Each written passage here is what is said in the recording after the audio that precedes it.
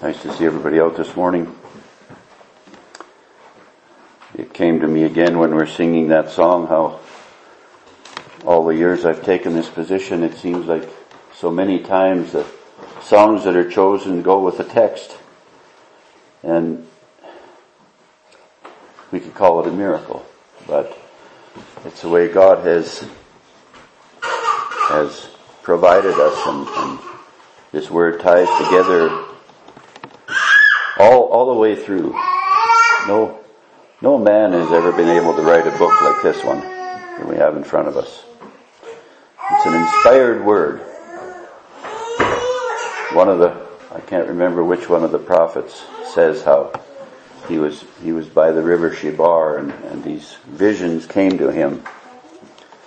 And way back in my single days, there was 18 of us bachelors living in the same house, and sometimes we'd have visiting ministers and services, and not all these men were of our faith and understanding. But one time this fella came to the service and asked me, after the service we talked, and he asked me, how is it that, I don't remember the words, but how is it that you people are drawn together like this?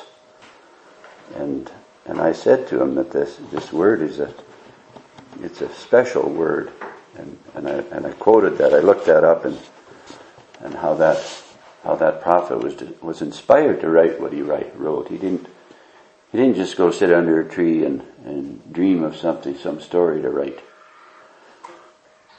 This word all ties together, and it all ties us to our Lord and Savior Jesus Christ. And as we know that it would be God's greatest desire and our greatest desire that we would keep Jesus Christ a centerpiece in our faith and in our life. For a text, I'll read from the 6th chapter of John, and I was wondering if I've taken this recently, but my wife assured me it was okay, even if it's a second time around. 6th chapter of John, I'll read from the 30th verse through to the 40th, reading these words in Jesus' name. They said therefore unto him, What sign shewest thou then, that we may see and believe thee? What dost thou work? Our fathers did eat manna in the desert, as it is written, He gave them bread from heaven to eat. Then Jesus said unto them, Verily, verily, I say unto you, Moses gave you not that bread from heaven, but my Father giveth you the true bread from heaven. For the bread of God is he which cometh down from heaven, and giveth life unto the world. Then said they unto him, Lord, evermore give us this bread. Jesus said unto them, I am the bread of life. He that cometh to me shall never hunger, and he that believeth on me shall never thirst. But I said unto you, that ye also have seen me, and believe not. All that the Father hath given me shall come to me, and him that cometh to me I will in no wise cast out. For I came down from heaven, For I came down from heaven, not to do mine own will, but the will of him that sent me. And this is the Father's will which hath sent me, that of all which he hath given me I should lose nothing, but should raise it up at the last day. And this is the will of him that sent me, that every one which seeth the Son, and believeth on him, may have everlasting life, and I will raise him up at the last day. Amen. Greetings of grace, mercy, and peace from God our Father, and from our Lord and Savior Jesus Christ be multiplied to each one gathered here this morning, now and forever. Amen. Jesus had, prior to this text I read, he had performed 2 miracles. He had fed that great number of people. There was, I believe it's the one, there was the lad that had, there was quite a few people, thousands, and this lad had some fish and some bread. Where is it here? There is a lad which hath 5 barley loaves and 2 small fishes, but what are they among so many? And Jesus had blessed those things and multiplied them so that everyone had lots to eat. And then the second miracle is when he walks on the water, and of course it says that they were afraid. The sea rose by reason of a great wind, so when they had rowed about 25 or 30 furlongs, they see Jesus walking on the sea and drawing nigh unto the ship, and they were afraid. But he saith unto them, It is I, be not afraid. We, with our natural understanding, couldn't comprehend that any better than the disciples or those few that were in that boat. It says, then they willingly received him into the ship, and immediately the ship was at the land whither they went. So he calmed the storm. It isn't put that way that he calmed the storm, but it says that the sea arose by reason of a great wind that blew. So, and the stormy sea is depicted in the scriptures as mankind.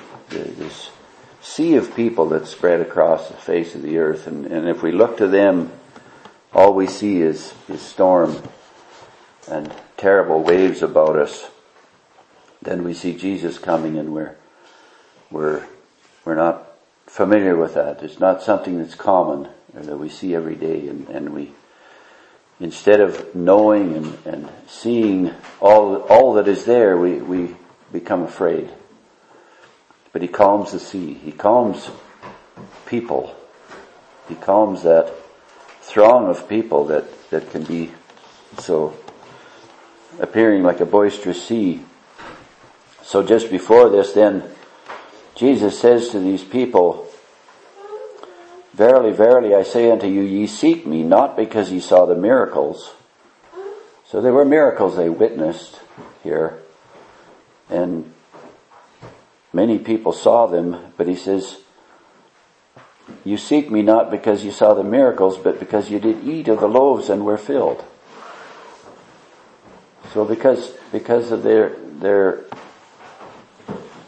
being looked after, the thousands that had eaten of these loaves and fishes, they were filled. They had all they wanted for food there.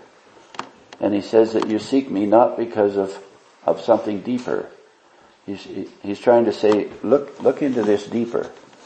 This is a great miracle, but look at the depth of it. So then he says, labor not for the meat which perisheth. The physical bread and fish that they'd received, it's only good for maybe the day, and in the morning they'll be hungry again, physically speaking. But Jesus says, labor not for the meat which perisheth. Don't spend time in these things that are passing in this world. And we sang that song, If I Gained the World but Lost the Savior. That's how I say it ties into this text, because these people were doing that. They were following Jesus, or spending time with him and going after him because they were physically fed. And Jesus says, labor not for the meat which perisheth, but for that meat which endureth unto everlasting life, which the Son of Man shall give unto you, for him hath the Father sealed. Jesus' position was to come to this earth, and we could say he had the seal of the Father. He had that blessing his Heavenly Father had given him, I believe, since the beginning of time. But he was sent into this world, as I've said before, probably many times, that how he came to this world the same way you and I did, born of a natural woman, in a natural way, in a very, very mean and humble beginnings, in a stable. And we might try and romanticize the stable even and say that everything was clean, but it might not have been. You know that stables lots of times don't get cleaned like they should. And on the spur of the moment, this father and mother had to find a place where this baby could be born. There was no room in the inn. So that's the kind of conditions Jesus came into this world. God sent his Son into this world in we might say, an unbelievable way, that we would think he would be sent into some palace in pomp and glory, or he would just come out of the heavens in a miraculous way, so that everyone would know and see and understand that this is an unbelievable thing. No, he comes born of the Virgin Mary, probably wondered why it had to be that way, his parents. But he came here for you and I. He came to change the world. Then these people say unto him, and I remember Dick quoting this so often, these people say, what shall we do that we might work the works of God? Their minds and their ambitions are that way, that we would want to work the works of God. What can we do? Can we do something? Jesus answered and said unto them, this is the work of God, that ye believe on him whom he hath sent. And I've said how when Jesus came into this world, there were those that were unbelievers. It wasn't very long and they found him offensive. But the believers had waited, as the Christmas song says, long lay the world in sin and error pining till he appeared, and the soul felt its worth. He enlivens our souls, he enlivens our consciences and our understanding, and we realize who he is and what he is, and this is the Son of God. Jesus came into an inhospitable world as far as the unbelieving world is concerned. And this work that Jesus tells them to do isn't something we can take a course in and learn how to do this, or gain some understanding, or read a book, or anything like that. Or we can't go to the store and buy it. Believe on him whom he has sent. Believe on the Son of God whom God has sent into this world. God is able to change hearts. He's able to influence lives and change hearts and give us faith to believe. We can encourage, we can command someone to believe. We can comfort them and as I say, encourage them to believe, but we can't give them that. But this word promises that if we come in a broken and a contrite heart and spirit, we will be looked after. We will be provided for. It's more than written in stone, I might say.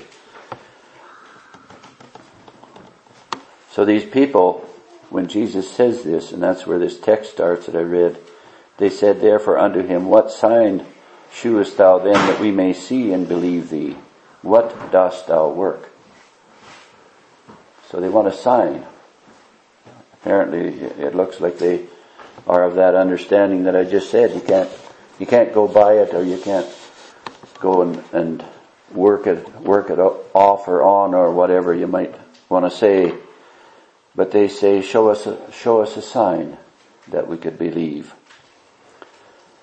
And they go back to Moses' time and teachings. They were followers of Moses. Our fathers, in fact, there were some that said they were followers of Moses and they weren't. Because Jesus says, if you were followers of Moses and Abraham, you would be following me also, and they weren't. But they said, our fathers did eat manna in the desert, as it is written, he gave them bread from heaven to eat.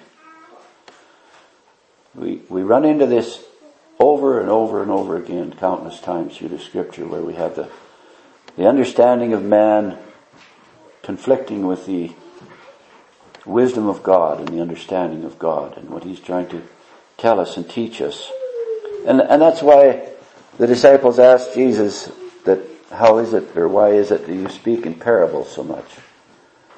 And it's because he takes things that we are familiar with, our everyday life, and he shows us the deeper meaning through these things.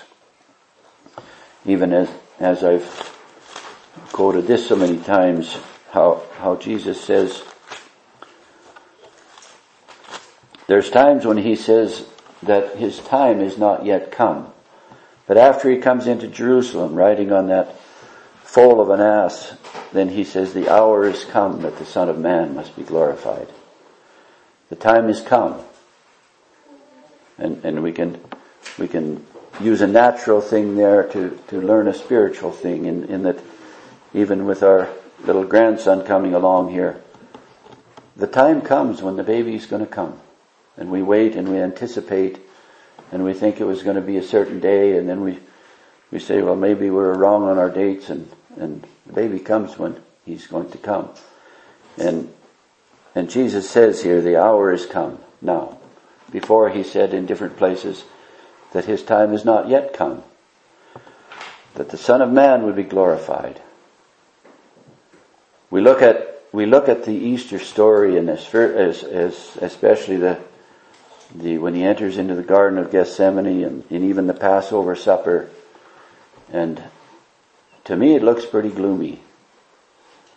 And we wonder at that point, of course we know the whole story, but we wonder then, what's going to be the outcome? But Jesus says, verily, verily, I say unto you, except a corn of wheat fall into the ground and die, it abideth alone. But if it die, it bringeth forth much fruit. And those of us that have been familiar with farming, I'm not an expert in the business, but you think of the countless millions and billions of seeds that go into the ground in the farming industry, just in our prairie provinces. There's no man could count the number of seeds. Each one falls into the ground and dies in order to bring forth fruit. The seed itself dies. That's what Jesus says. And Jesus likens himself to that corn of wheat. Except it fall into the ground and die, it abideth alone. It's a dormant seed. It doesn't produce anything until it dies. And then it says, he that loveth his life shall lose it, and he that hateth his life in this world shall keep it unto life eternal. If any man serve me, let him follow me, and where I am, there shall also my servant be. If any man serve me, him will my Father honor. Now is my soul troubled, and what shall I say? Father, save me from this hour. Same thing he says a little later in the Garden of Gethsemane. If there's any other way, Father, let it be that way. Some have said that he didn't have that much suffering, that he just suffered the rebuke and the mockery of men, and they put the crown on his head, and he suffered these physical things, and you get the feeling that he just breezed his way through it. The scriptures don't say that. Here he is a week or so before it takes place, and he says, Father, save me from this hour. Even though he is God and he is man, he feared and he trembled at thinking what he would have to go through and endure. But we know he did it willingly. But for this cause came I unto this hour. This is why I'm here.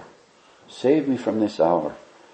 And we know in the Garden of Gethsemane he says, not my will, but thy will be done. And the will of the Father is that he would go through with this. So then he cries out, Father, glorify thy name. In that high priestly prayer, he says the same thing. Glorify thy name. Glorify my name, that I may glorify your name. And he goes back and forth like that.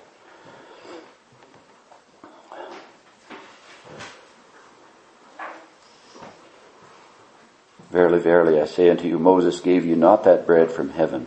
We know that in the time when the children of Israel traveled in those mountainous desert countries and areas for 40 years that this manna came down. And it was a picture of things to come, that so many things are. But Jesus differentiates between this manna and the living bread which came down from heaven. Even though it's a picture of an eternal food that they could eat, we know that their shoes didn't wear out and their clothes didn't wear out, and they were fed and provided for. And even when they complained that this manna wasn't good enough, he gave them meat then. And he looked after them completely. But Jesus says, this provided for the natural man. And we know that it's a picture of a spiritual food. But it wasn't the food itself. Jesus explains here, I am the food. I am the true food. I am the true bread.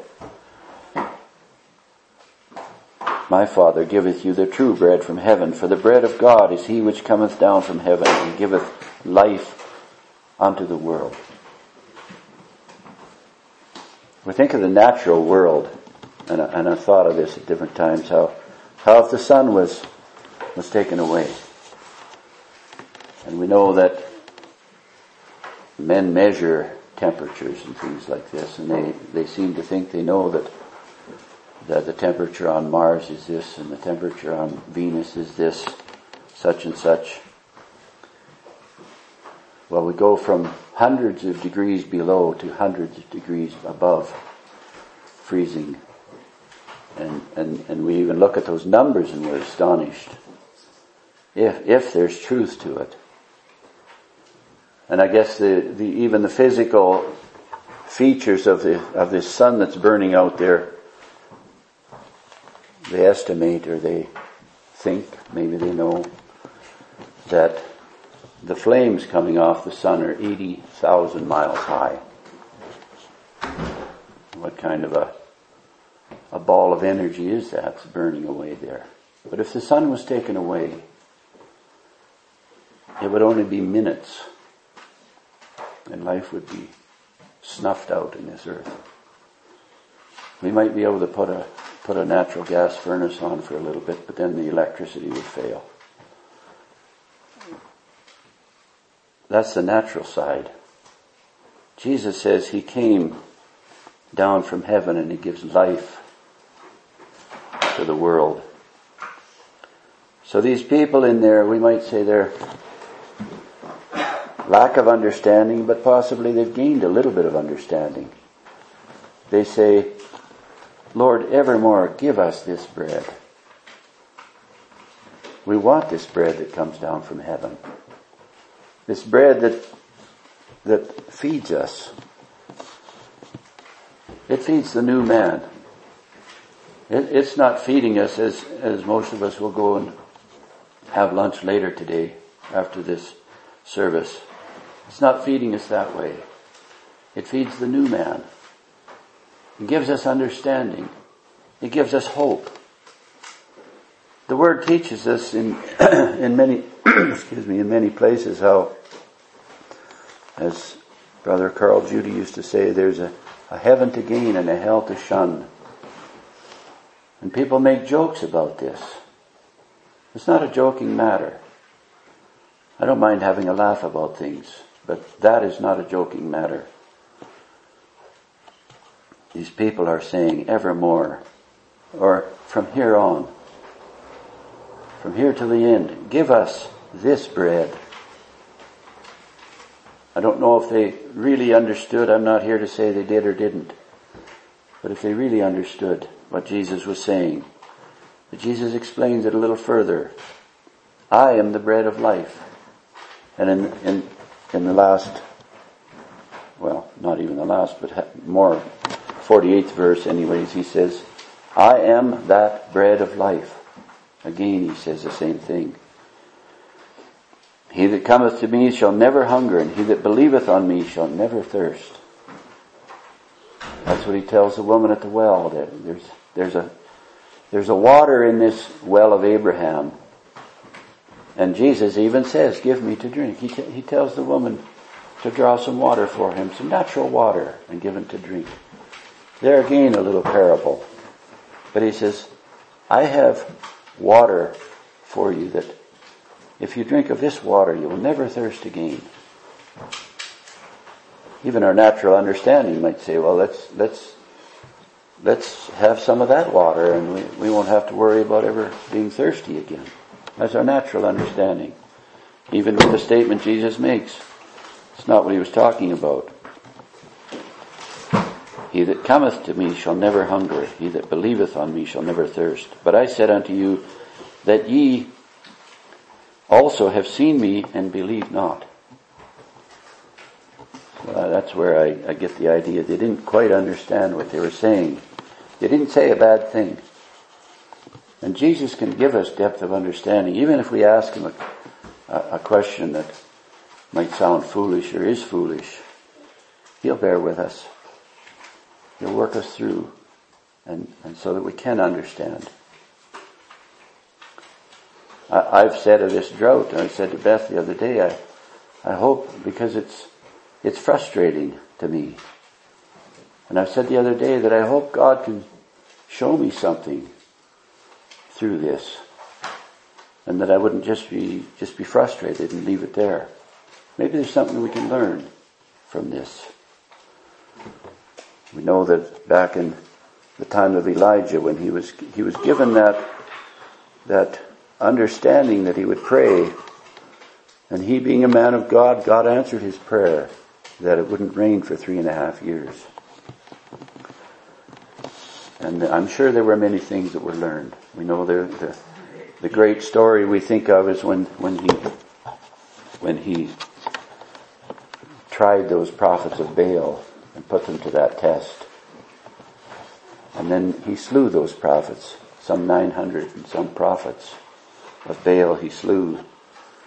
Because it says when he put his sacrifice out, that fire came down from heaven. Well, first of all, they put their sacrifices out. And they cried and wailed and cut themselves. And we know that heathen people, and I'm not looking down on them that way, they don't know. But they did all kinds of things and even mocks them and says, well, maybe your God is on a journey and he's off doing something else and he can't hear you. And we know the story how nothing happened. Nothing. The whole situation just was a flop. And then Elijah sets up that altar and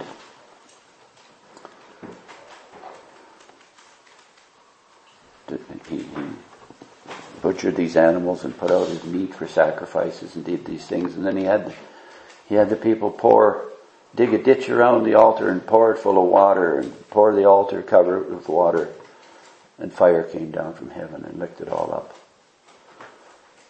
Even I don't know how many people, but these people said, this is the living God that can work like that.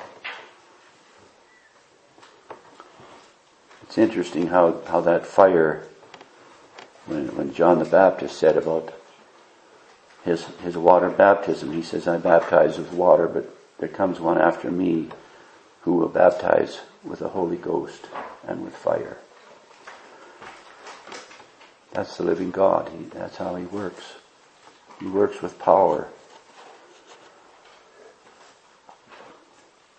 Jesus says that these people have seen him and they still don't believe. All that the Father giveth me shall come to me, and him that cometh to me I will in no wise cast out. Remember, this is all in answer to this question that he said, the people said, what is it that you work? What kind of a work do you do? First they want to know what kind of a work they could do. And he says, believe on me. And then it says, what kind of a work do you do? What dost thou work? And this is an answer to what he works. All that the Father giveth me shall come to me, and him that cometh to me I will in no wise cast out. There are people who we might think that they've been cast out. Jesus does not cast out anyone. Jesus does not break up anyone's marriage or life or destroy anything. He builds. He says, I will not cast out. Unbelief casts out. For I came down from heaven not to do mine own will, but the will of him that sent me. There's two wills spoken of. I didn't come here to do my own will. I want to do the will, and I will do, and he did do the will of the Heavenly Father. And this is the Father's will which has sent me, that of all which he hath given me I should lose nothing, but should raise it up again at the last day. When we come to him with a broken and a contrite heart and spirit, meaning that we have a desire that God has given us, we didn't muster up this desire of ourselves. We have a desire to do his will. We have a desire to follow him. We have a desire to get to heaven on his terms. He's not going to cast us out. It's an assurance we can rest on. We can have joy in. We can have peace in that. That thought that heaven waits for me. He says,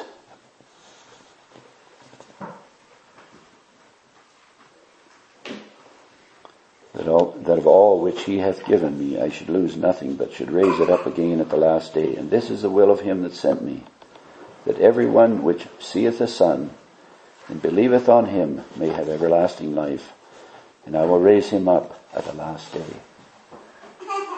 So he's talking about the work. And then I'm going to go to the 51st verse there. 50th.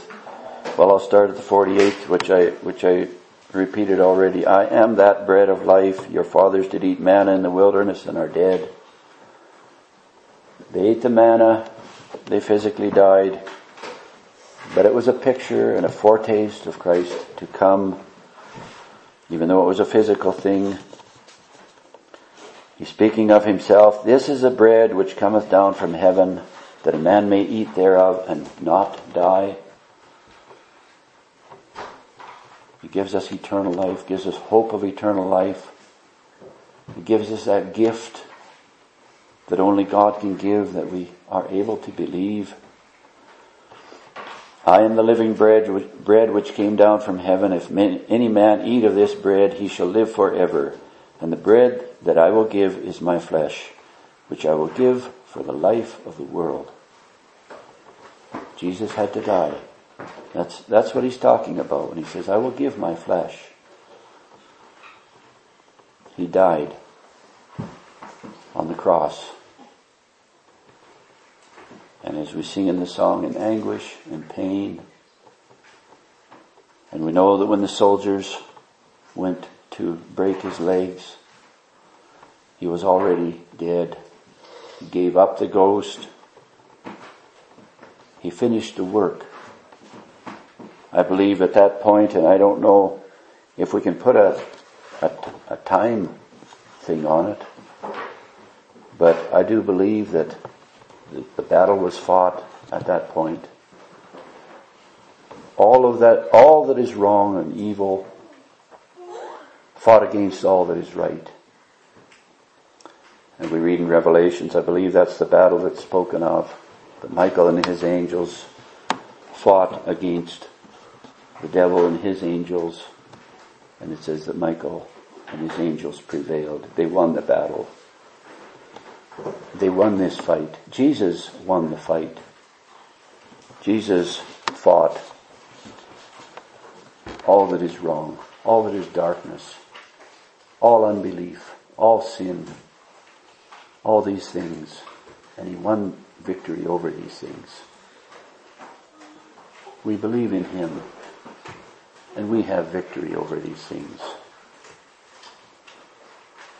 When we're able to put away something, when we're able to make things right with someone, I'm here to say through experience and others' experiences that there is no power on earth that brings man to do that except the power of this word and the leading of the Holy Spirit and believing in what Jesus has done. So in these things we've gone over, we answer that question these people asked.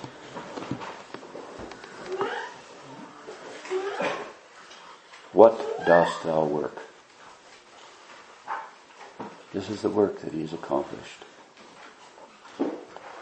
He accomplished that the Father sent him to this world, and we think of all the miracles and all the time he spent. The children on his knee. The teachings that he would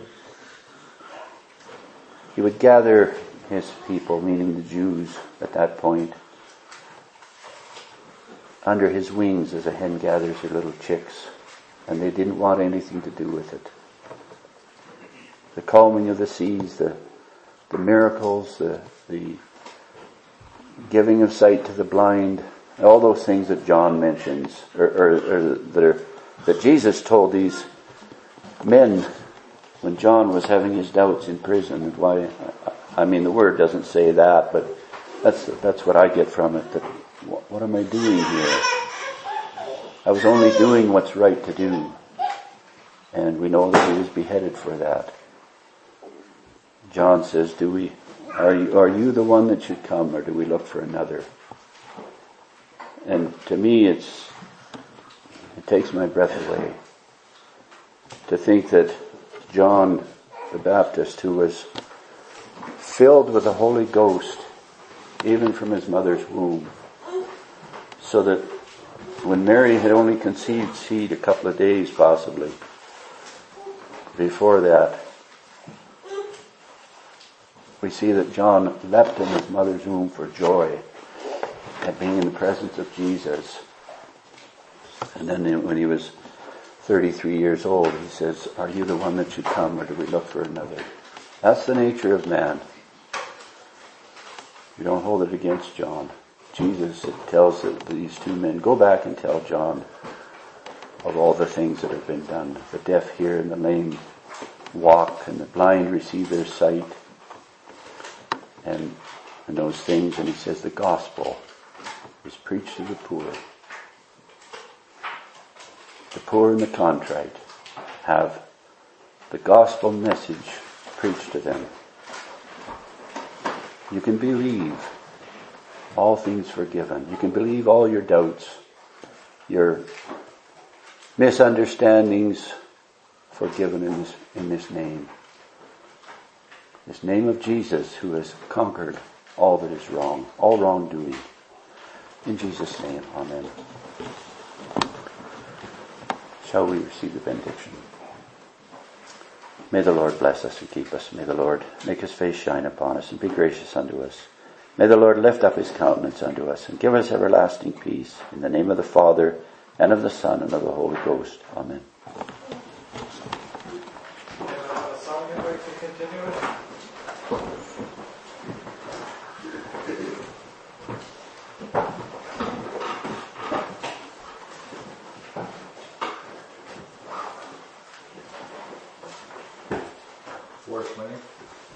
$420.